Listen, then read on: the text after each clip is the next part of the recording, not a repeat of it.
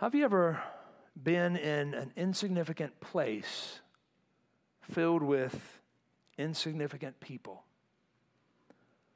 I felt that way when I was 13 years old, and my family moved to the fringes of Circleville, Ohio, near a tiny little village called Tarleton.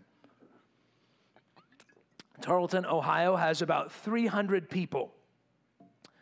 There's one gas station with a tiny market inside, and attached to that gas station was one ice cream shop, one restaurant, and a post office and a fire department.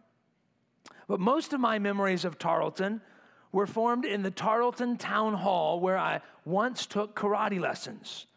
True story, so don't mess with me. I can't remember the name of my sensei, but I do remember my senpai. And if you know anything about karate, you know that a senpai is like an assistant sensei, or perhaps assistant to the sensei, if you're a fan of The Office. And for all of you fans of The Office, my senpai's name really was Dwight. It really was. And I remember he was a very large man who always called us turkeys if we did something wrong. And I remember one particular lesson where we were being taught how to punch. And, I'm 13 years old, I'm a homeschooler and hadn't gotten in a lot of fist fights, in the schoolyard, that sort of thing at that point.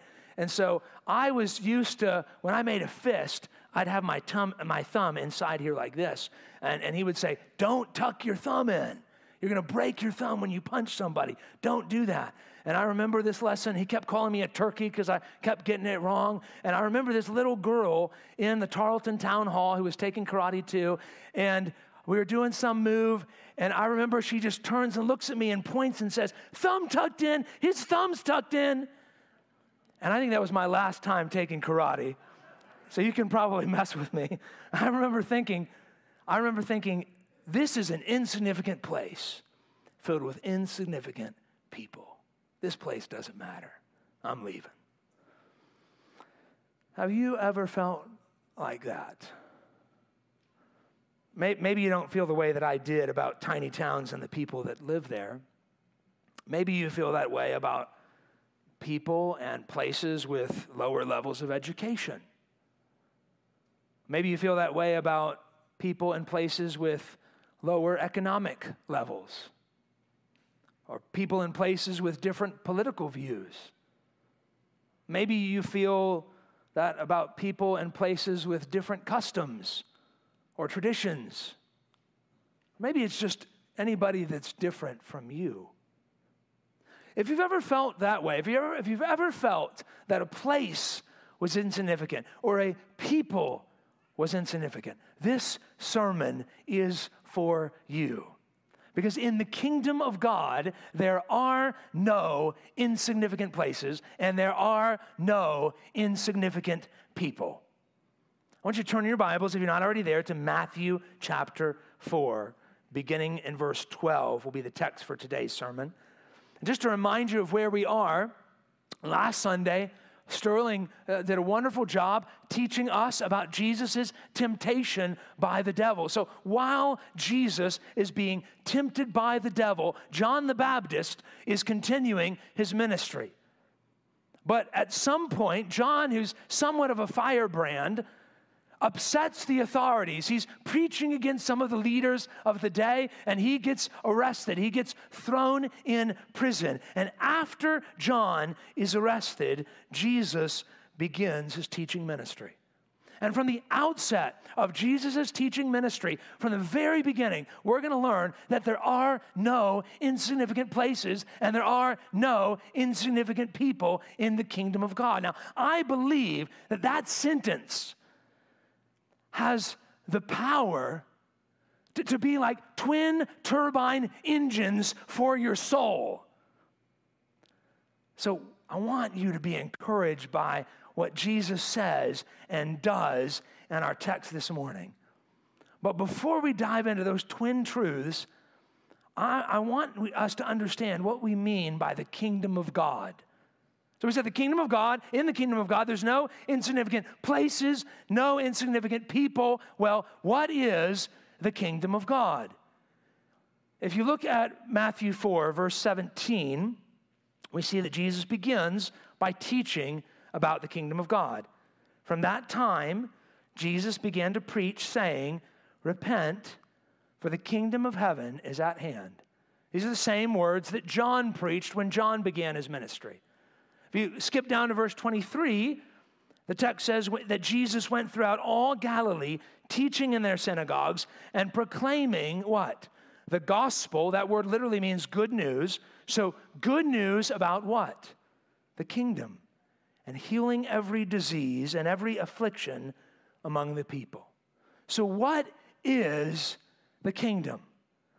You're going to see it referenced 55 different times in the Gospel of Matthew. Matthew talks about the kingdom more than any other New Testament author. He'll use different terms. He'll talk about the kingdom of God, or sometimes the New Testament will say kingdom of heaven, or a kingdom of Christ, or just the kingdom. But this idea is referenced throughout the New Testament, especially the Gospels, and especially in the Gospel of Matthew. I just want to begin by giving you 4 simple truths about the kingdom of God. 4 truths about the kingdom of God. The first is that God's kingdom is his sovereign rule. If you want a really simple definition of the kingdom of God, there it is. God's kingdom is his sovereign rule. He's in charge. He's the king. He's the boss. That's the kingdom in the simplest definition. So Psalm 103, verse 19, illustrates it this way. It says, "The Lord has established his throne in the heavens, and his kingdom rules over all." We believe that there really is a God, and he's really king, and he's really ruling over everything. We really believe that. Now, if you're in the room and you're not a follower of Jesus, or sometimes you struggle with what you believe about Jesus or the Bible, you might look at this world and say, okay, if God is king and his kingdom rules over all, then why is there so much suffering in this world? From the horrible things that happen in places like Haiti to the frustrating flat tire that you got on your way to work last week, or an annoying cold that you can't seem to shake. Why do so many things seem wrong if God is king? Well, that's because humanity has established a rebel kingdom. There's a second truth. Humanity has established a rebel kingdom. You remember the story of the Bible. Adam and Eve are created by God to be kind of like, some people call them vice regents, like a king and a queen serving the high king, and their job is to spread his glory, to fill the earth, to subdue it, to have dominion. Their job is to serve the high king. And we know what happens, don't we? Adam and Eve are in a garden paradise, and much like Satan said to Jesus, he comes to them and he says, "Did God really say?"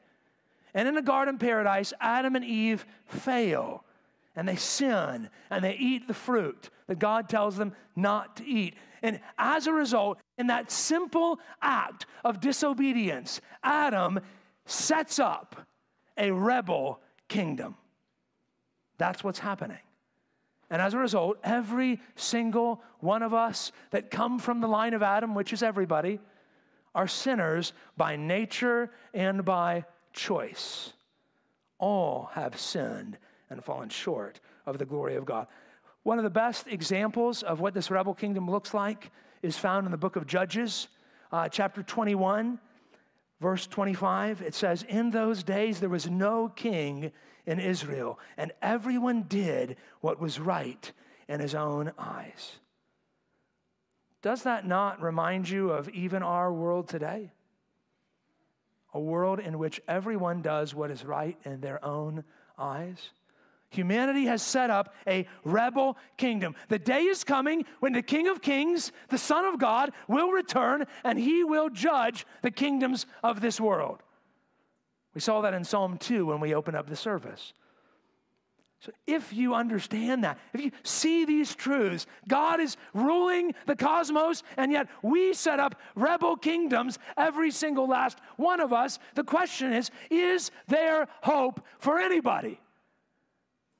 Yes, because, truth number 3, Jesus invites us to submit to God's kingdom now. That's how he opens his preaching ministry. 4:17, repent, for the kingdom of heaven is at hand. So Jesus is saying the kingdom is here, or it's at hand. Why? Because the king is here. Because I'm here, the kingdom is at hand. And listen, he's saying to his hearers, listen to me. If you will turn from your sin, you can submit to God's sovereign rule now. You can reject your rebel kingdom and you can follow me. We can joyfully submit to God's kingdom now when we repent and believe. Now, I love the way that this is explained in the song we've been singing the past few weeks called Good and Gracious King. I want you to listen to these lyrics. You might remember them if you sang with us in the past few weeks. The song says, I approach the throne of glory, nothing in my hands I bring, but the promise of acceptance from a good and gracious King. I will give to you my burden as you give to me your strength. Come and fill me with your spirit as I sing to you this praise. You deserve the greater glory. Overcome, I lift my voice to the King in need of nothing. Empty-handed, I rejoice. I love those last lines. You can come to the King with empty hands, joyfully, because he is a king in need of nothing.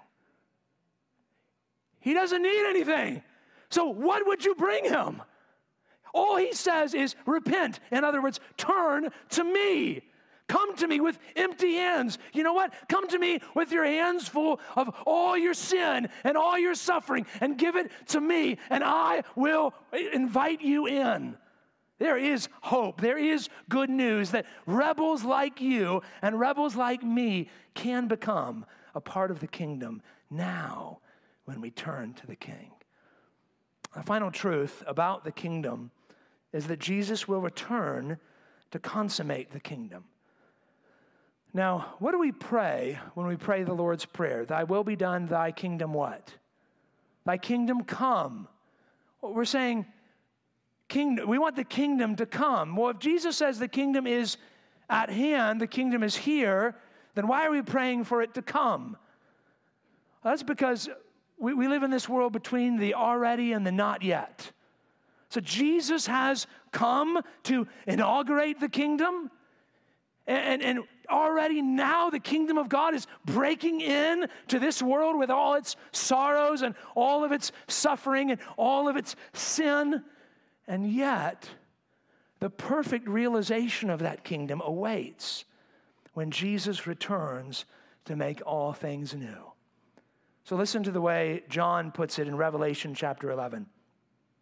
Then the seventh angel blew his trumpet, and there were loud voices in heaven saying, the kingdom of the world has become the kingdom of our Lord and of his Christ, and he shall reign forever and ever. In other words, the day is coming where there will be no more rebel kingdoms. No more. Not even in your own heart, Christian. No more rebel kingdoms. That temptation to do what you don't want to do will be gone, and all of it will be obedient to Christ. That day is coming. Until that day comes, our job is to faithfully follow the King. Okay, so that's what we mean when we talk about the kingdom of God. The rule of God that's opposed to the rebel kingdom of humanity that we're invited into when we repent, and that will be ultimately realized when Jesus returns. That's the kingdom of God. Now, in this kingdom, there are no insignificant places, and there are no insignificant people. Let's take those truths one at a time. First of all, there are no insignificant places. Listen to Matthew 4, beginning in verse 12. Now, when Jesus heard that John had been arrested, he withdrew into Galilee. And leaving Nazareth, he went and lived in Capernaum by the sea, in the territory of Zebulun and Naphtali, so that what was spoken by the prophet Isaiah might be fulfilled. The land of Zebulun and the land of Naphtali, the way of the sea, beyond the Jordan, Galilee of the Gentiles. The people dwelling in darkness have seen a great light. And for those dwelling in the region and shadow of death, on them a light has dawned. Now, we've seen this over and over again in Matthew's gospel, just in the first four chapters. But Matthew continues to connect the new story of Jesus with the old story of God's love for his covenant people. And he's doing that again. This time, he takes us to Isaiah chapter 9. Even if you don't know this reference that Matthew quotes, you do know Isaiah 9 because we quote it a lot at Christmas time. For unto us a child is born, unto us a son is given, right? Isaiah 9:6. A few verses before that, in verses 1 and 2, Isaiah says this: but there will be no gloom for her who was in anguish. And the former time he brought into contempt the land of Zebulun and the land of Naphtali, but in the latter time he has made glorious the way of the sea, the land beyond the Jordan, Galilee of the nations. The people who walked in darkness have seen a great light. Those who dwelt in a land of deep darkness, on them has light shone. Now let me show you this on a map, just so you can conceptualize it a little bit. You'll see 3 arrows on that map, and 2 of them are pointing to Zebulun and Naphtali. These are, of course, 2 of the 12 tribes of Israel, and these are their territories that were allotted to them. And this is the region where Jesus is going to begin his ministry. And the 3rd arrow is pointing to Capernaum, which is a small town just north of the Sea of Galilee. But as I was studying this, I kept wondering why were Zebulun and Naphtali lands of gloom, anguish, contempt, and deep darkness? Why does Isaiah talk about this region that way? Why does Matthew talk about this region that way? Well, as you can see, this is part of the northern area of Israel. So this was part of the northern kingdom. And if you remember your Old Testament, after Solomon died, Israel was split into 2 kingdoms. The southern kingdom, which was the kingdom of Judah, and the northern kingdom. And the northern kingdom, from the very beginning, was almost founded on idolatry. Whereas in the southern kingdom, there were kings, not all of the kings, but many of the kings who followed God. In the north, idolatry was kind of part and parcel to the kingdom. Beginning with Jeroboam, who said, I don't want my citizens to go down south to Jerusalem and go to the temple, because then their affections might be turned to the southern kingdom. So I'm going to set up rival places of worship here.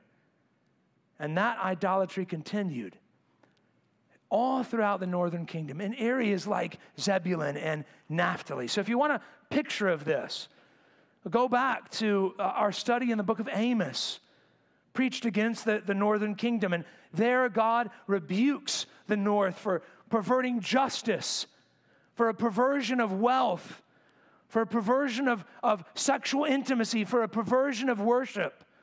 Or go back to Hosea, also preached against the north. And you remember that God likens his people in the north to a prostitute that continually runs away from her husband. Well, the people in the north did not repent despite the preaching of the prophets. And in 722 BC, the Assyrian kingdom, you see Syria there in the northeast, the Assyrian Empire came in and destroyed the northern kingdom. And we know from history and from the scriptures that part of the Assyrian strategy when they conquered a land was to pull out exiles, so pull out a lot of the well-loved and popular citizens and transplant foreigners. So imagine here in Hampton Roads, if we were conquered by some enemy territory, if they took out half of the citizens of Hampton Roads and transplanted half of people from other countries, what would happen to whatever sense of identity we have in this region? It would quickly be gone, right? You would have no local identity anymore. And that was part of the Assyrian strategy. If we take away their sense of local community and identity, they won't revolt. And that's what happened in the northern kingdom. Things got so bad in Galilee that the people there forgot the Lord entirely. About 150 years before Jesus begins his ministry, before our passage here in Matthew chapter 4, we know from historical records that citizens of Galilee were basically forced to convert to Judaism by fellow Jews in the south. They had forgotten how to worship their God. They had abandoned him entirely. Now, here's why this matters. This is not the region where you would expect the Messiah to set up shop. You would expect him to pick somewhere better. Judah, perhaps. At least the people there worshiped at the temple. Herod had built a magnificent temple, and there were people there worshiping, and there were Sadducees, and there were Pharisees, and there were synagogues, and there's all these different things. There was a religious devotion in the south that was not present in Galilee, but Jesus chooses there. Why? Because I believe that Jesus wants us to understand that in the kingdom of God, there are no insignificant places. Last week, our family was in Washington, D.C. for a couple of days. And we got to walk around and see some of the impressive buildings there. We saw the White House. One of our kids tried to squeeze through the fence. So you can't do that. It's not allowed. We saw the Capitol building. We saw the Library of Congress. We saw the Pentagon from the interstate. It's the closest we could get. And you see all these buildings with such significance. And you think of the history that's happened in these places. You think about the decisions that are made in these places. And you're tempted to think, this is where the action is. I think if we're honest, all of us tempted to think things like that. Can I tell you something, Christian, follower of Jesus? What happens in this room every Sunday is more significant than what happens on Capitol Hill. Now, that's not because Poquoson Baptist Church is such an amazing place and we got it figured out, although I'm grateful that it is. We haven't got it all figured out, trust me. What happens in here is so significant because this is like an embassy for the kingdom of God. That's what a local church is. We're here to represent God's kingdom in the middle of another kingdom. And we, excuse me. Wow, that was rough. We show the citizens of the kingdom of this world what it looks like to be a part of the kingdom of Christ. And so what eternally matters is not what happens on Capitol Hill. It's what happens in local churches all across the world every single Sunday. Here's the question. Do you believe that? Do you really believe that? Do we live like we believe that? Do we gather here with a sense of importance and excitement and joy that we might gather if we were invited to give testimony on Capitol Hill about a cause that mattered to us? Do we gather here with the faithfulness with which we make sure we tune in to figure out what happened in Washington last week? Do we really believe that this is a place where eternally significant things happen? By the way, I've already mentioned this, but it's not just PBC. It's any place where the good news of the kingdom is preached. By the way, this is why we pray every Sunday for a church outside of these walls.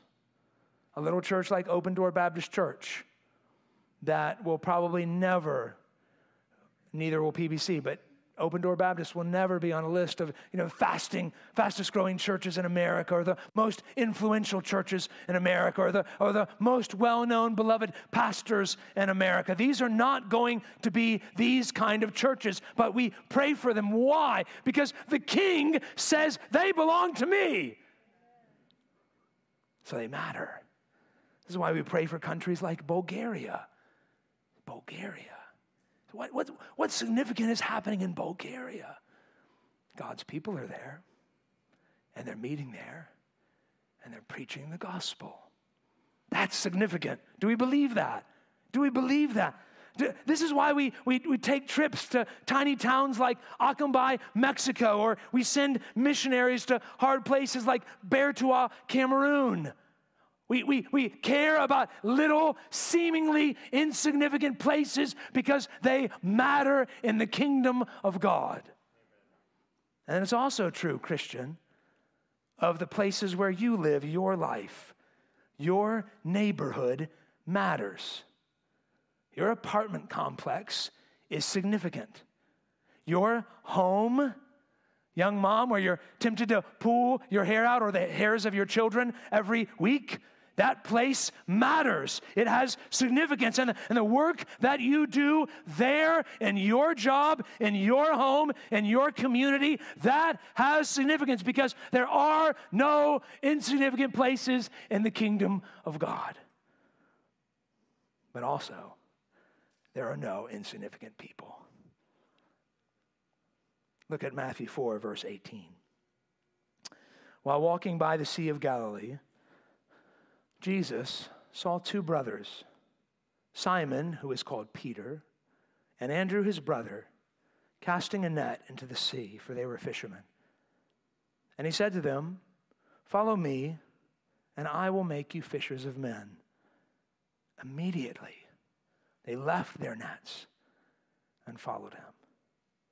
And going on from there, he saw two other brothers, James, the son of Zebedee, and John, his brother, in the boat with Zebedee, their father, mending their nets, and he called them.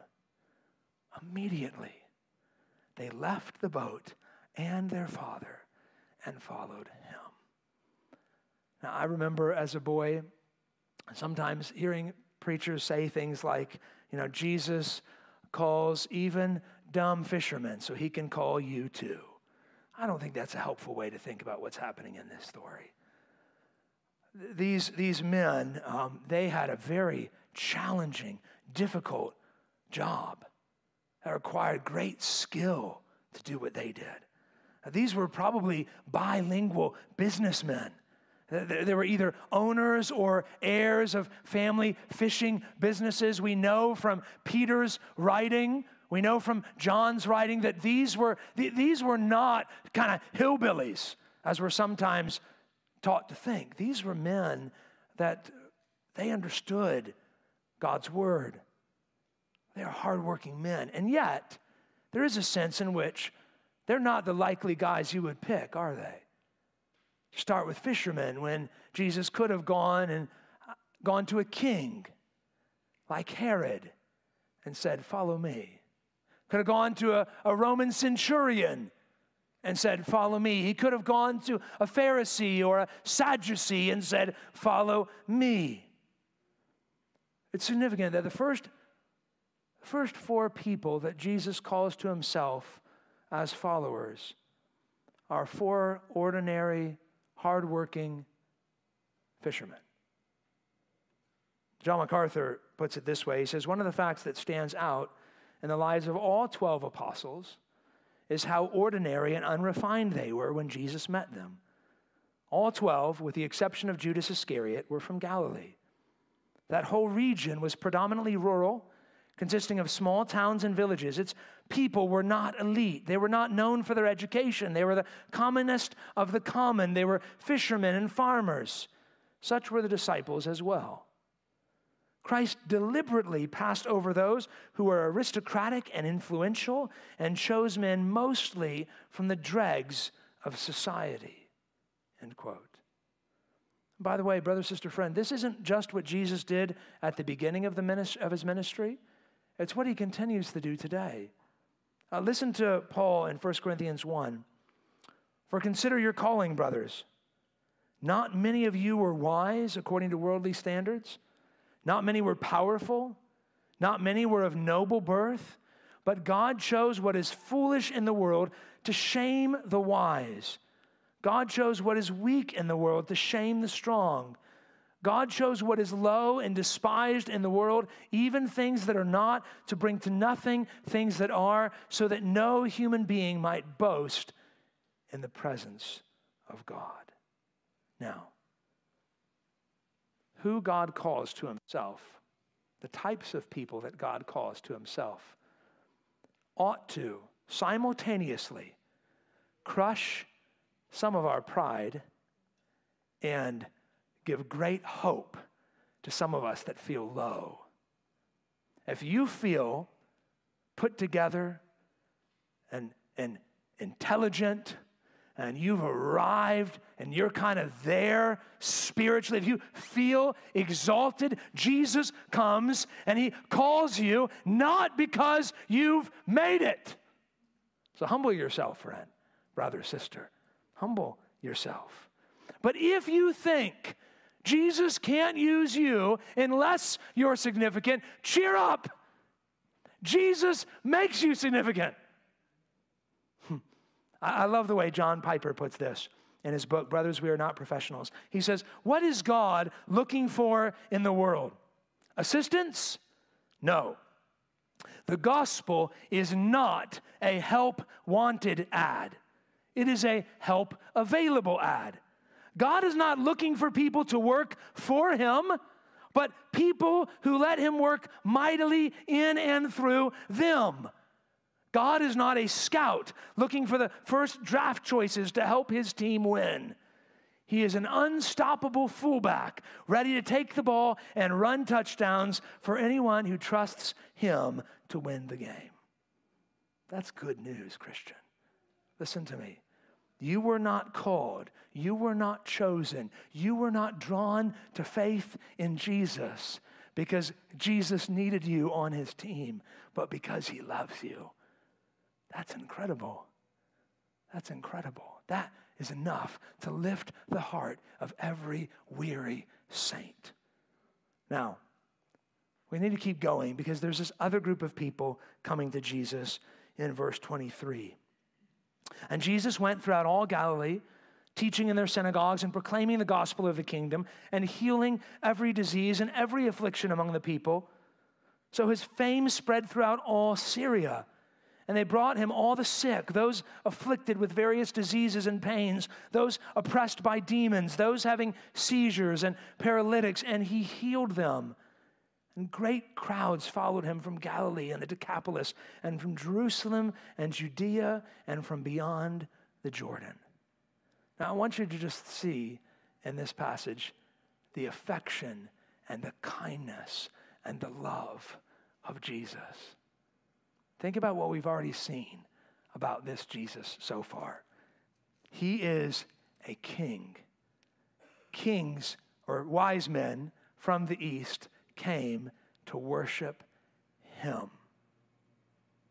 He is the one who is protected by the sovereign hand of God from Herod trying to kill him in Bethlehem.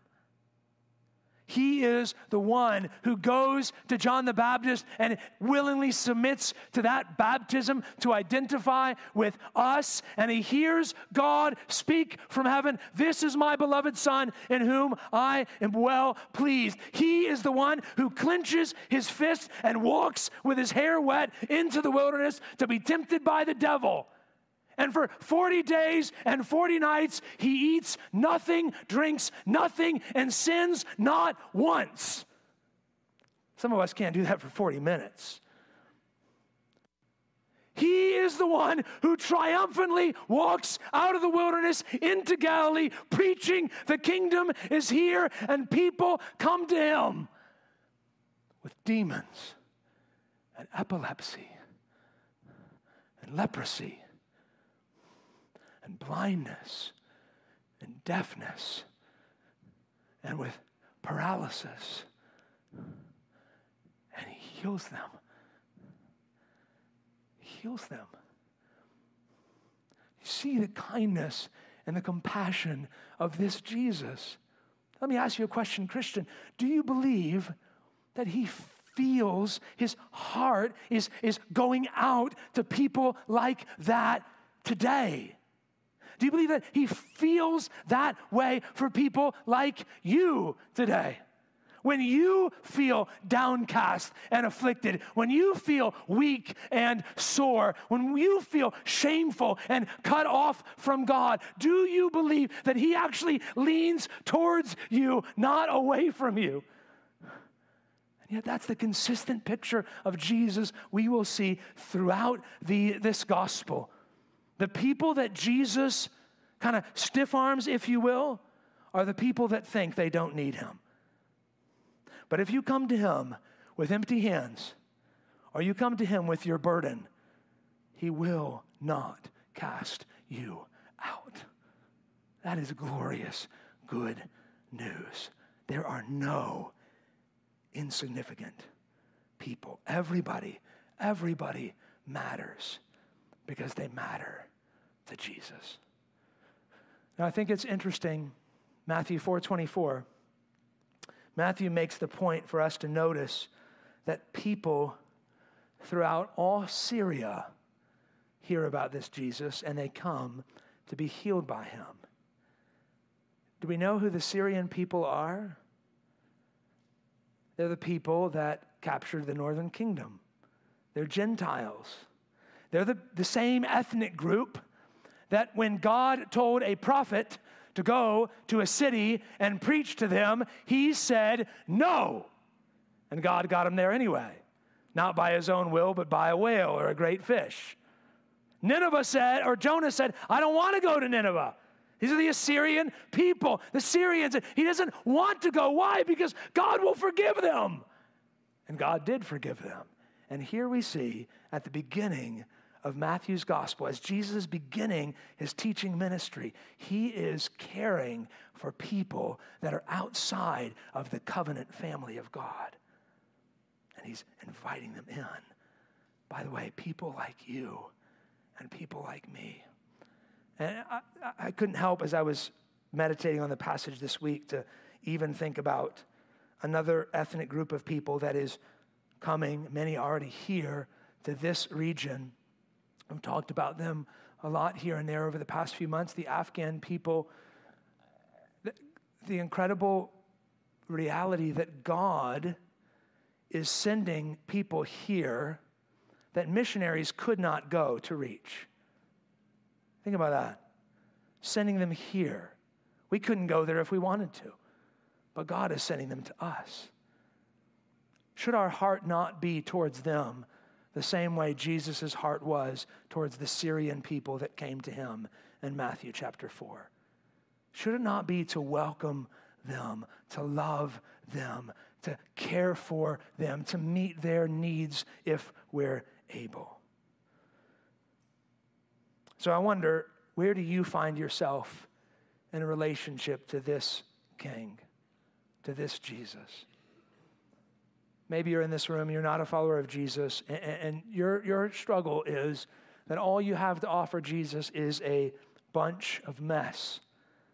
Your life is a mess. You don't have a lot to offer. Maybe that's how you feel. Remember, he's the King in need of nothing. He doesn't need anything from you. So you are free to come to him with empty hands. Jonathan Edwards supposedly said that you contribute nothing to your salvation except the sin that made it necessary. That's incredible. The only thing that you contribute is all your sin. Sorry, God, this is all I've got. I know, he knows. And he's joyfully saving sinners like you that will repent and turn to him. If you're a follower of Jesus, what about you? How are we to respond to a passage like this? Well, I think verse 19 of chapter 4 gives for us a helpful picture of what God wants from us. If you're a follower of Jesus, look at what he says. Follow me, and I will make you fishers of men. First, simply put, follow Jesus or keep following Jesus. Christians, a Christian is someone who follows Jesus. Not someone who says, I like Jesus. Not someone who says, I love Jesus. Not someone who got baptized once or joined a church one time or gave some money to Christian causes or walked down an aisle one time or prayed a prayer one time or signed a card one time. All those things are well and good in their own place. But that's not what a Christian is. A Christian is somebody that's following Jesus. So are you following Jesus? Parents, are you leading your children? Boys and girls, are you obeying your moms and dads? Husband, are you loving your wife? Wife, are you submitting to your husband? Employees, are you honoring your employers? PBC members, are you using your gifts to serve the church? Are you giving faithfully, serving sacrificially, spending time in God's word, in prayer? Are you forgiving those who sin against you? Are you welcoming those as Christ has welcomed you? Are you following Jesus? And if there are areas where you're not following Jesus as you should, that doesn't necessarily mean you're not a Christian. As we're going to see, the disciples aren't going to follow Jesus perfectly either. But what does it mean? It means that you need to turn. God shows you an area where you're not following him as you should, and you turn. There's this great line in one of C.S. Lewis's stories where a character meets up with the lion Aslan, who represents Christ, and he talks about how the lion looks bigger than he used to. And Aslan says, as you grow, you will find that I look bigger too. So too it is in our relationship with God. As you grow and your love for him, you'll see, wow, he's even bigger than I thought. And I have more junk in my life than I realized. And there's more stuff to confess. And Jesus says, keep following me. And notice what else he says. He says, I will make you fishers of men. So you follow Jesus and you help other people follow Jesus. Yeah, I love that Jesus doesn't just immediately transform them into fishers of men. Like all of a sudden they let go their nets and zappo, they've been zapped with the superpower of all of a sudden now anybody will just follow Jesus. No, they stumble a lot on the way, don't they? Jesus says, I'm going to make you into this. Over time, you're going to grow into this. And that happens eventually, but it kind of takes a while. So too with you and me. But if you're following him, part of what's going to change in your heart is a desire to help other people follow him too. In the kingdom of God, there are no insignificant places, and there are no insignificant people. In just a moment, we're going to sing a song that has fallen on hard times in some churches and some denominations. It's a song called I Have Decided to Follow Jesus. And it's fallen on hard times because some object to the lyrics, and they say, well, God is the one who decides. We only follow him because he gives us the faith to follow. Well, that's true, of course. Yes, we follow with the faith that we have been given by Jesus, but we must still decide to follow. Jesus comes up to Peter and Andrew and James and John, and he says, follow me. Jesus gives them the faith to follow, but they have to let go of the nets and take a step. And they do. And when they decided to follow Jesus, the cost they paid was great. They left behind their wealth, their possessions, their families, and eventually gave their lives to spread the good news of the kingdom. A similar cost was paid by the man whose life inspired this song. In the world's eyes, it's a story of an insignificant person in an insignificant place, but not in God's eyes. In the 1880s, a Welsh Christian went to India as a missionary. And he took seriously the call to follow Jesus and to make fishers of men. So seriously, he went to a really hard place with fierce opposition to the gospel of the kingdom. He went there, and after some time and effort, he eventually saw his first converts in a particularly brutal village in the Indian province of Assam. And he was overjoyed as he saw a husband, his wife, and their 2 children turn from their sins and trust in Jesus. But the village leaders were not happy at what had happened. And as is often the case in very hard to reach places, often it's not the missionaries whose lives are in jeopardy, but the converts. Kill the missionary and you raise up a movement. Kill the convert and you depress the missionary and he goes home.